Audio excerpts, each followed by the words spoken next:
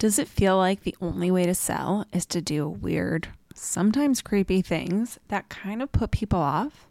Yeah, I've been there, which is exactly why I created Stay Close to the Money, a free resource that offers you 37 stupid easy ways to grow your revenue without being salesy, sleazy, or questionably moral. This free guide is available on my website and in the links in the show notes, so make sure you go download it so that you can start making more money today.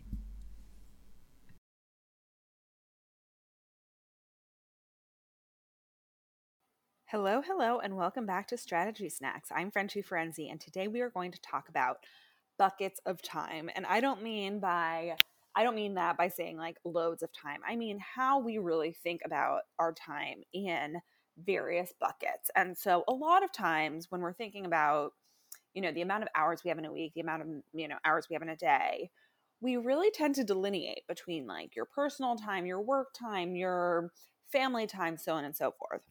And what I've seen in my clients and what I've kind of like learned when I've talked to people is that a lot of times that's how we lose and waste time. So, to give you a really specific example, let's just say you sit down and you're working, and let's say you have calls, right? But between calls, you have 20 minutes.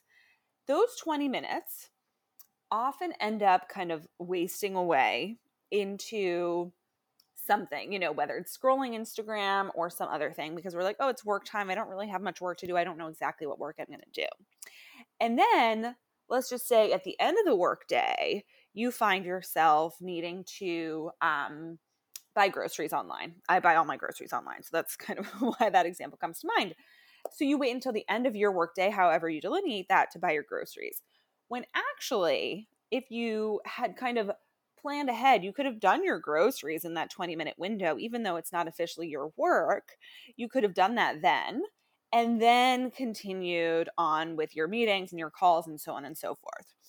But what happens with most people is that code switching gets tricky, but also it's like, oh, it's work time. I shouldn't be doing personal stuff, or I shouldn't be doing family stuff, or I shouldn't be doing whatever you feel you shouldn't be doing during that time.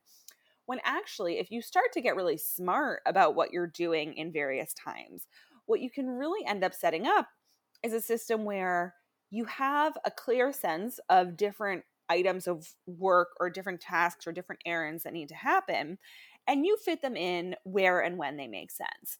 And so your workday might be a combination of business related things, family, household related things, so on and so forth. But what you do is that's really helping you to maximize your time, because you're not letting those random moments and those random pockets of time just waste away. Instead, you're really maximizing them so that at the end of the day, you can have the least amount on your plate so that you can hang out, watch Netflix, work on a new project if that's exciting to you, work out, see friends, so on and so forth. And when you find yourself completely separating it, right? And it's like kind of when we bring that corporate mindset into our businesses that this happens. Like, oh, I'm at work, in quotes, I should be focusing on work. And really, that's not always the case. Like sometimes it can actually be really helpful to code switch.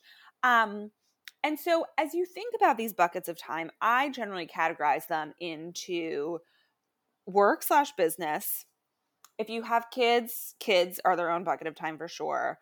Household, house management, life stuff. And then personal, which would be anything that is fulfilling and rewarding to you.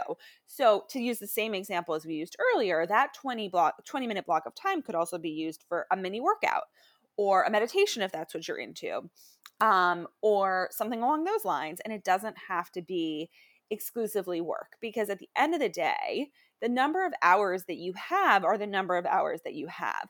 And if you try and separate too much, what happens is that you end up losing those pockets of time by trying to separate everything. Whereas if you put everything into one massive bucket of time, then what ends up happening is that you can actually, like, you don't lose any drops, right? It's like, when you are, let's just say, pouring batter into a baking container and you like leave batter on the bowl. It's kind of the same thing with time. If you keep pouring your time into different buckets, you leave some time kind of in the bowl and you lose it. And when time is so hard to come by, I wouldn't want that for you.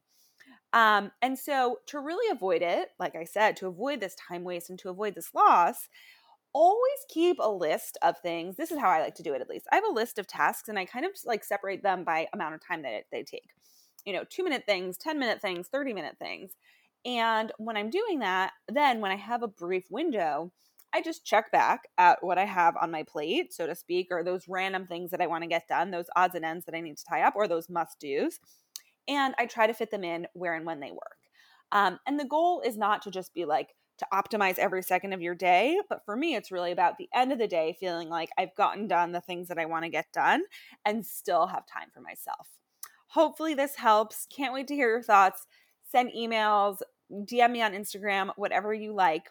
And don't forget that small actions lead to big results. We'll talk soon. Bye.